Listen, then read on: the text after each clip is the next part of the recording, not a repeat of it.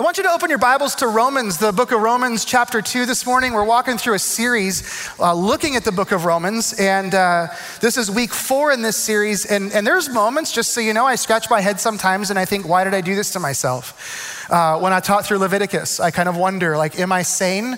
Ecclesiastes. And then you come to Romans, and I kind of have a similar feeling with Romans because Romans is really challenging. There's not a lot of churches that walk through this book because it's incredibly challenging, and it's really easy just to sort of skip around the hard stuff, but we're not doing that. We're walking through it. And chapter 2 is really interesting for me, at least to me, because there's this debate that Paul starts in chapter 2. He starts this kind of argument, kind of an esoteric argument. He's thinking philosophically, but he's imagining the objections of people, and he's responding to their objections to what he's talking about. And so I really love it. It's like an intellectual debate, but before we get into that, I want you to imagine something with me. I want you to imagine that right now you're sitting here and you suddenly hear a gurgling noise in your stomach, like a noise, and you're not familiar with it. You're like, what is that gurgling noise? Then you find yourself feeling a little weak, maybe a little lightheaded. Person next to you says something to you, you get a little irritable with them. You start wondering, what's going on with me? And then I come to you and I say, you're hungry. And you've never heard of hunger before, but you've had this feeling and you're like, oh, that's what this is. By the way, I know this is a horrible thing to say right before lunchtime because I just distracted you for the next 45 minutes. You're like, I just want lunch. That's all I want. But I come to you, right? And I tell you, and you've identified it now. And now you're convinced this thing that I feel, the gurgling and the lightheadedness and the irritability, that's because I'm hungry. And so once you discover hunger, now you know what to do, right? And what are you going to do? You're gonna eat, and you're gonna eat everything that's in front of you. Like the first thing you can get your hands on, bag of Doritos, 6-pack of Mountain Dew, McDonald's cheeseburgers, doesn't matter what it is, right? You're just like, I'm hungry, I need to eat. I know it, you know it, we're just gonna eat. That's what we do. Now, there's a reason that I'm starting this way, and it's not just to be cruel to you. Paul wrote the book of Romans to essentially say to this group of people, there's this thing that you're experiencing. There's this dynamic, there's this gurgling of your soul, there's this thing that's happening inside of you, and it's like a hunger, and it's a hunger for an authentic faith relationship with God. That's what's really going on with you.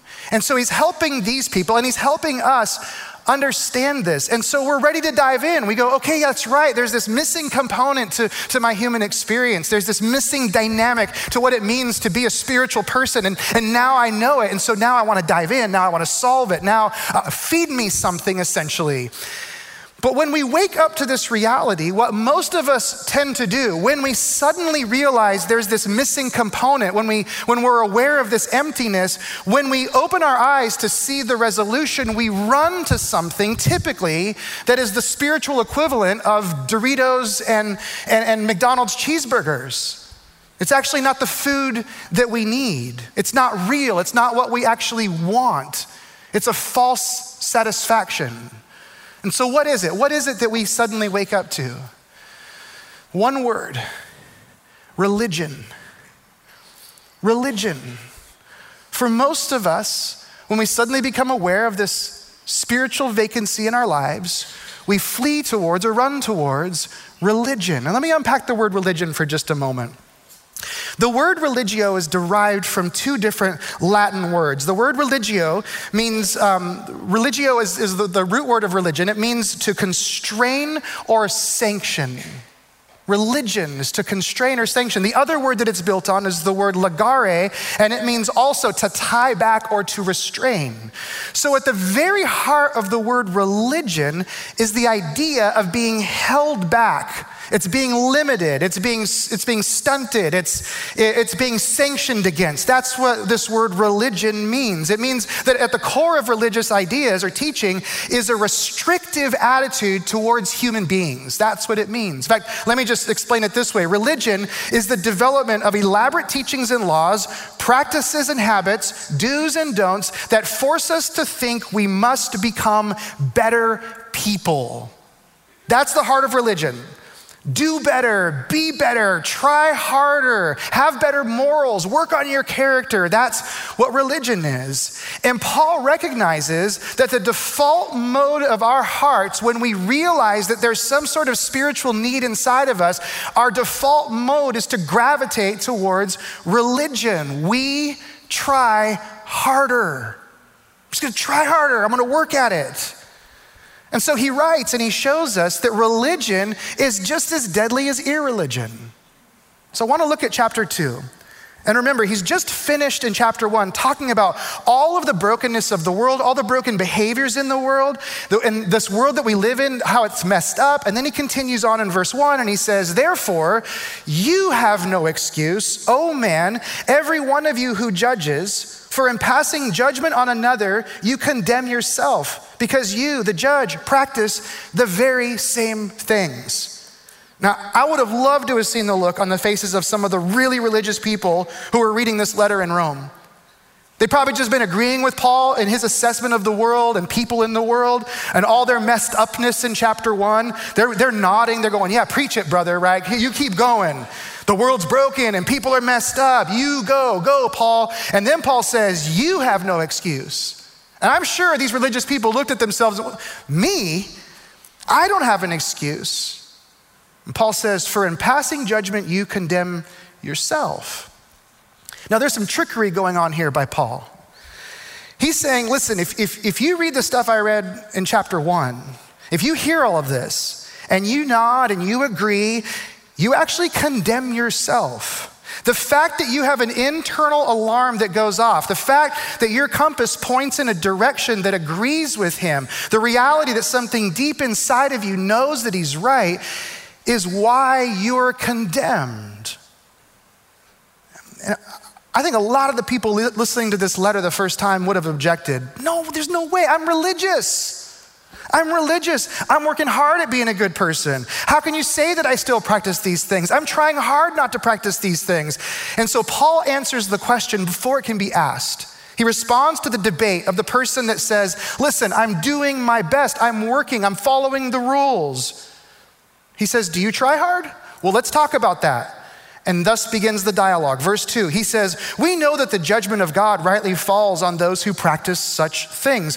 Agreed. He gets them all nodding. Yep, we can all agree on that. God's judgment falls on those that practice. And so he gets them to agree like a great debater. And then in verse 3, he says, do you suppose, O man, you who judge those who practice such things and yet do them yourself, that you'll escape the judgment of God? Or do you presume on the riches of his kindness and forbearance and patience, not knowing that God's kindness is meant to lead you to repentance? But because of your hard and impenitent heart, you're storing up wrath for yourself on the day of wrath when God's righteous judgment will be revealed. In other words, he says, listen, if you judge other people and you know that these things are true, like you know how God, you say, and this is how God feels and I know it in my heart, and you judge other people, then you, if you cross any sort of boundary, aren't you just as guilty? It's always interesting, by the way, how we can affirm the feelings or experiences that we have about ourselves and then the experiences or things we see in other people, right? When it comes to ourselves, it's amazing how much grace we have and how much condemnation we have for others, right? Like when we step across the boundary, there's always this thing where it's like, well, hold on a second, but you gotta understand the circumstances. Like I didn't just decide, or I didn't just say, there was all this and we try to explain it away, right? Let me tell my story. It's complicated, like there's some complicating details. Paul continues and he does this great debate move. Essentially, he says this, he says, okay, let's assume you're right. Let's assume you're right. Verse 6, he will render to each one according to his works. To those who by patience in well-doing seek for glory and honor and immortality, he will give eternal life. But for those who are self-seeking and do not obey the truth, but obey unrighteousness, there'll be wrath and fury. There'll be a tribulation and distress for every human being who does evil, the Jew first, also the Greek, but glory and honor and peace for everyone who does good, the Jew first and also the Greek, for God shows no partiality. This again is some trickery on his part. He says, look, this is who God punishes. Everyone who does evil. But God will give glory and honor and peace to those who don't. And the religious, the pious people who are reading go, well, I agree with that, right? I'm doing good. God's gonna bless me. But is this good news? No. This is bad news for everybody, and here's why. Verse 12, for all who have sinned without the law will also perish without the law, and all who have sinned under the law will be judged by the law. For it is not the hearers of the law who are righteous before God, but the doers of the law who will be justified. He says the only ones who escape judgment are those who do the law perfectly. That's it. And so that's only good news for one kind of person. Perfect kinds of persons. And here's the bad news. I haven't met one yet. I don't know any perfect people. So this is really, really bad news if you're a religious person. If you're religious, if you're constrained and you're doing all the good that you know to do, but then there's just one slip, it's over. You have to follow all the rules. Now, the objection to that would be on the other side. Someone might say, well, no, what if I didn't have the rules? What if I never knew the rules? What if nobody gave me a Bible or they didn't tell me any of this stuff? I never grew up in church. Then what, right? What if I don't have the law? Well, Paul has an answer for them as well. Verse 14, he says, for when Gentiles who do not have the law by nature do what the law requires, they are a law to themselves, even though they do not have the law. They show that the work of the law is written on their hearts, while their conscience also bears witness, and their conflicting thoughts accuse or even excuse them on that day when, according to my gospel, God judges the secrets of men by Christ Jesus. What Paul is saying is this: when you do what's right, or you just know what's right internally without having to have someone tell you, you confirm that there is a truth that is outside of yourself. For an example, justice. Why is it that you and I have a deep sense of justice? Why do we, at a very young age, we suddenly know this is how people are supposed to be treated, and this is how people aren't supposed to be treated, and there's this internal thing that happens where we just know what justice looks like? Where does that come from? No one told you that, and yet you possess that. Interesting that those thoughts and feelings, what Paul is saying, they confirm the law of God. Paul says you don't need to read it in books. You don't need someone to tell you to know you broke it, right? Something inside of you will tell you when you break it. If you don't have the law, it doesn't mean you're excused. You know enough already to be guilty. And by the way, telling the officer who pulls you over next time, I didn't know what the speed limit was, probably isn't gonna work, right? Because you know it's not 85, right? You know that, right? Now, in the next verse, Paul turns his attention back to the religious. Verse 17, he says, if you call yourself a Jew and you rely on the law and boast in God and know his will and approve, listen to what he's saying. You know his will and you approve what is excellent because you're instructed from the law. And if you are sure that you yourself are a guide to the blind, you're a light to those who are in darkness, you're an instructor of the foolish, a teacher of children, having in the law the embodiment of knowledge and truth. So basically he's building them up. You think about these things, you think this is who you are in your culture, in your family, or in your church. You think about these things. He says, you then who teach others, do you not teach yourself? While you preach against stealing, do you steal? You who say that one must not commit adultery, do you commit adultery? You who abhor idols, do you rob temples? You who boast in the law, dishonor God by breaking the law? For as it is written, the name of God is blasphemed among the Gentiles because of you. Basically saying, listen, it's great that you have the law, but you break it.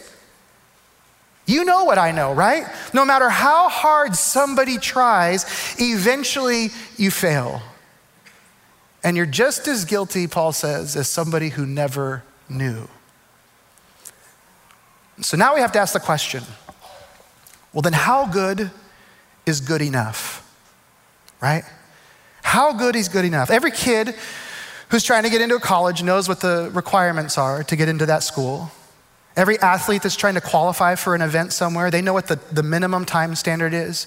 Everyone that's applying for a job, they know what the requirements are for the job they're applying for. And so the question is, what is it going to take? When it comes to God, when it comes to faith, the question, if you read this, you're going to eventually ask, well, then how good is good enough? If I'm guilty without the law and I'm guilty with the law, then what does it take? How hard do I have to try? And we're asking the wrong question. The default mode of the human heart is religion. We want something to do. We want to pull ourselves up by our bootstraps. We want to white knuckle it. That's why when you ask people, when people start talking about eternity, when they start talking about death, you'll oftentimes hear people just unprompted. They always say things like, well, I hope I was good enough. I hope I was good enough, right? And Paul says, listen, that's the wrong question. That's like trying to solve the hunger in your soul with McDonald's cheeseburgers. That's what religion is all about, being good enough. And so in the final few verses of the chapter, Paul uses an example that points to where he's going to go in the pages ahead, but it's enough to answer our question that we have today. Over the next few verses, he pulls this symbol from Jewish religiosity and uses this to make his point really clear. The Jews were God's people, right? They were in relationship with God. And the symbol of that relationship was that every male in Judaism was circumcised. That was the symbol of God's covenant with them. So basically, you were in or you were out, or whether or not you were circumcised.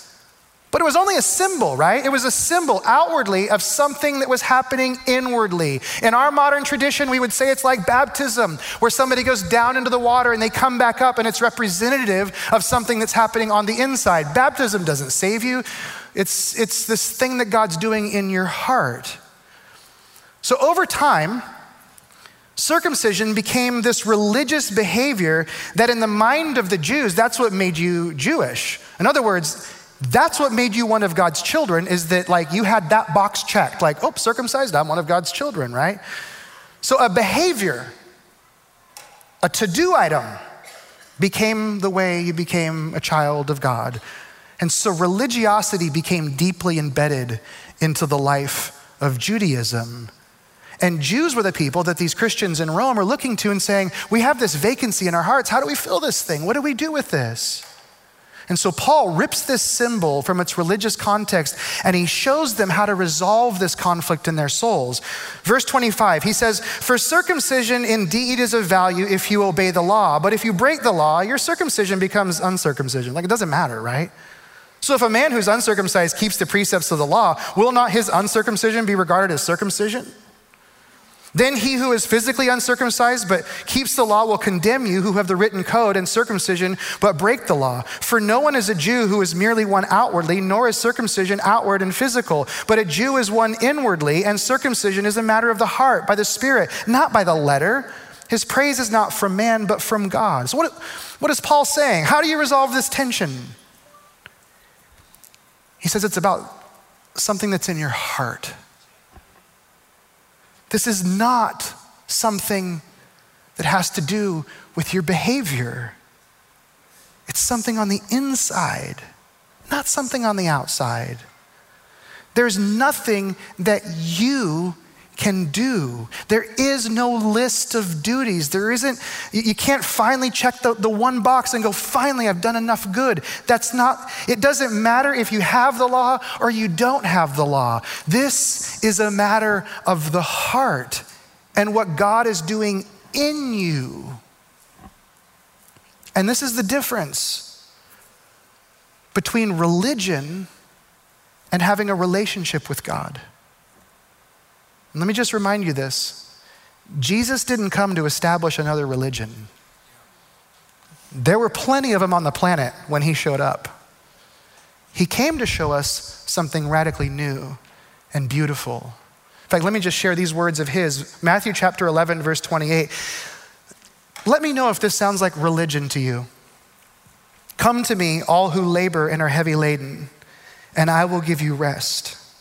Take my yoke upon you and learn from me, for I am gentle and lowly in heart, and you will find rest for your souls. For my yoke is easy and my burden is light. Does that sound like religion? It doesn't, does it? And it isn't. And the only way that what we're talking about can happen in our lives, the only thing that can change us, the only thing that can shape us, the only thing that can actually fill the void that's in our hearts is something we call grace. It's grace. We are transformed by the grace of God, not religion. We're shaped by the unconditional love of God and his forgiveness. We're not trying to earn his favor. We already have his favor. God's favor is already on you. He already loves you. He already accepts you. And it's the grace that he's extended to us that makes us become who we become. So if we're not really hungry for religion, what we're really hungry for is what we find in the gospel. We find grace in the gospel.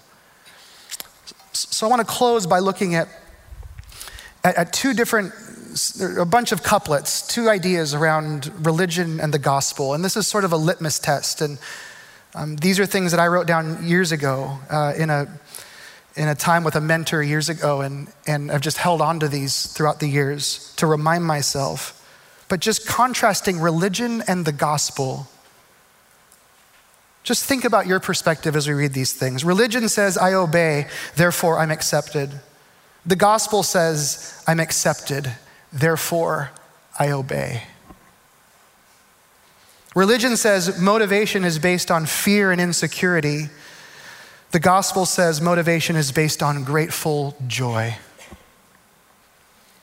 Religion says, I obey God in order to get things from God. The gospel says, I obey God to delight and resemble him. Religion says when circumstances in my life go wrong, I'm angry at God or myself, since I believe, like Job's friends, that anyone who is good deserves a comfortable life. The gospel says when circumstances in my life go wrong, I struggle, but I know all my punishment fell on Jesus, and that while he may allow this for my training, he will exercise his love within my trial.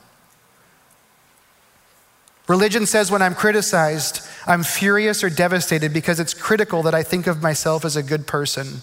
Threats to that self-image must be destroyed at all costs. The gospel says when I'm criticized, I can take it. I struggle, but it's not critical for me to think of myself as a good person. My identity is not built on my record or my performance, but on God's love for me in Christ.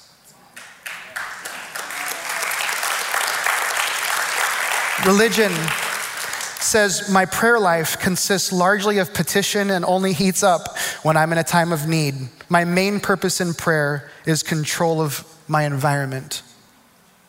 The gospel says my prayer life consists of generous stretches of praise and adoration. My main purpose is fellowship with God.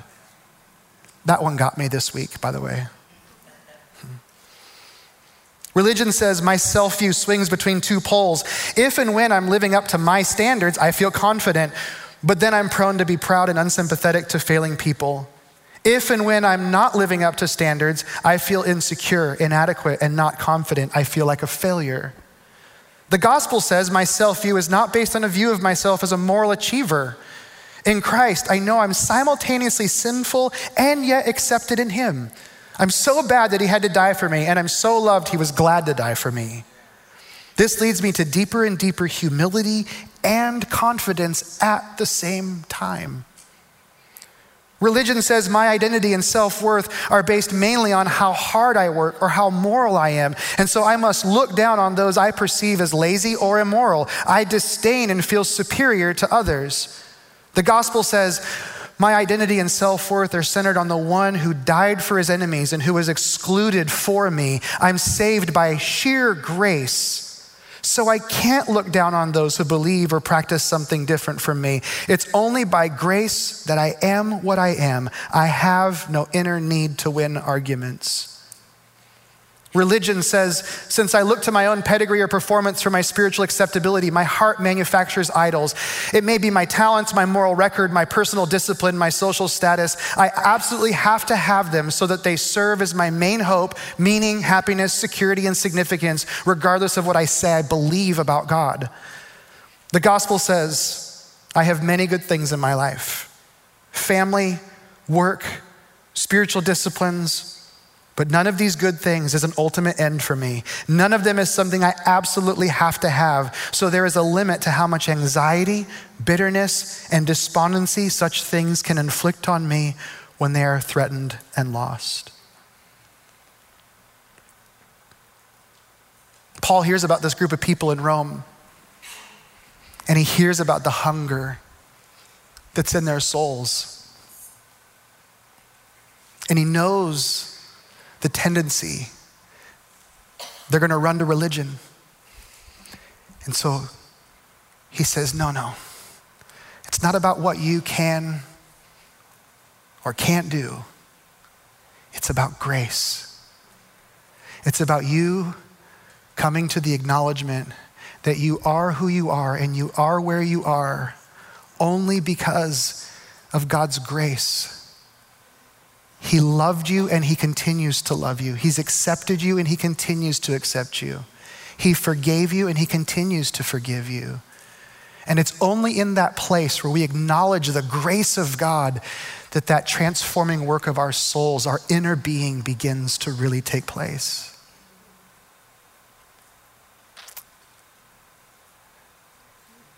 Experiencing that grace is as simple as saying yes to Jesus.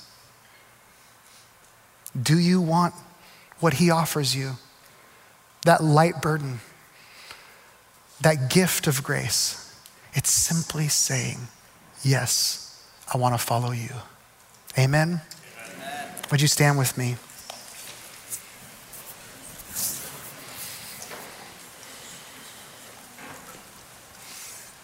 I want to offer the benediction. If you're open to holding your hands out to receive it, I pray this over you. May you experience the tangible, life-transforming love of God. May his grace in your life be so evident and so powerful that you become a person who carries a light load and lives with joy and peace and life. In Jesus' name. Amen. Amen. Love you guys so much. Thanks for being here today. We'll see you guys next Sunday.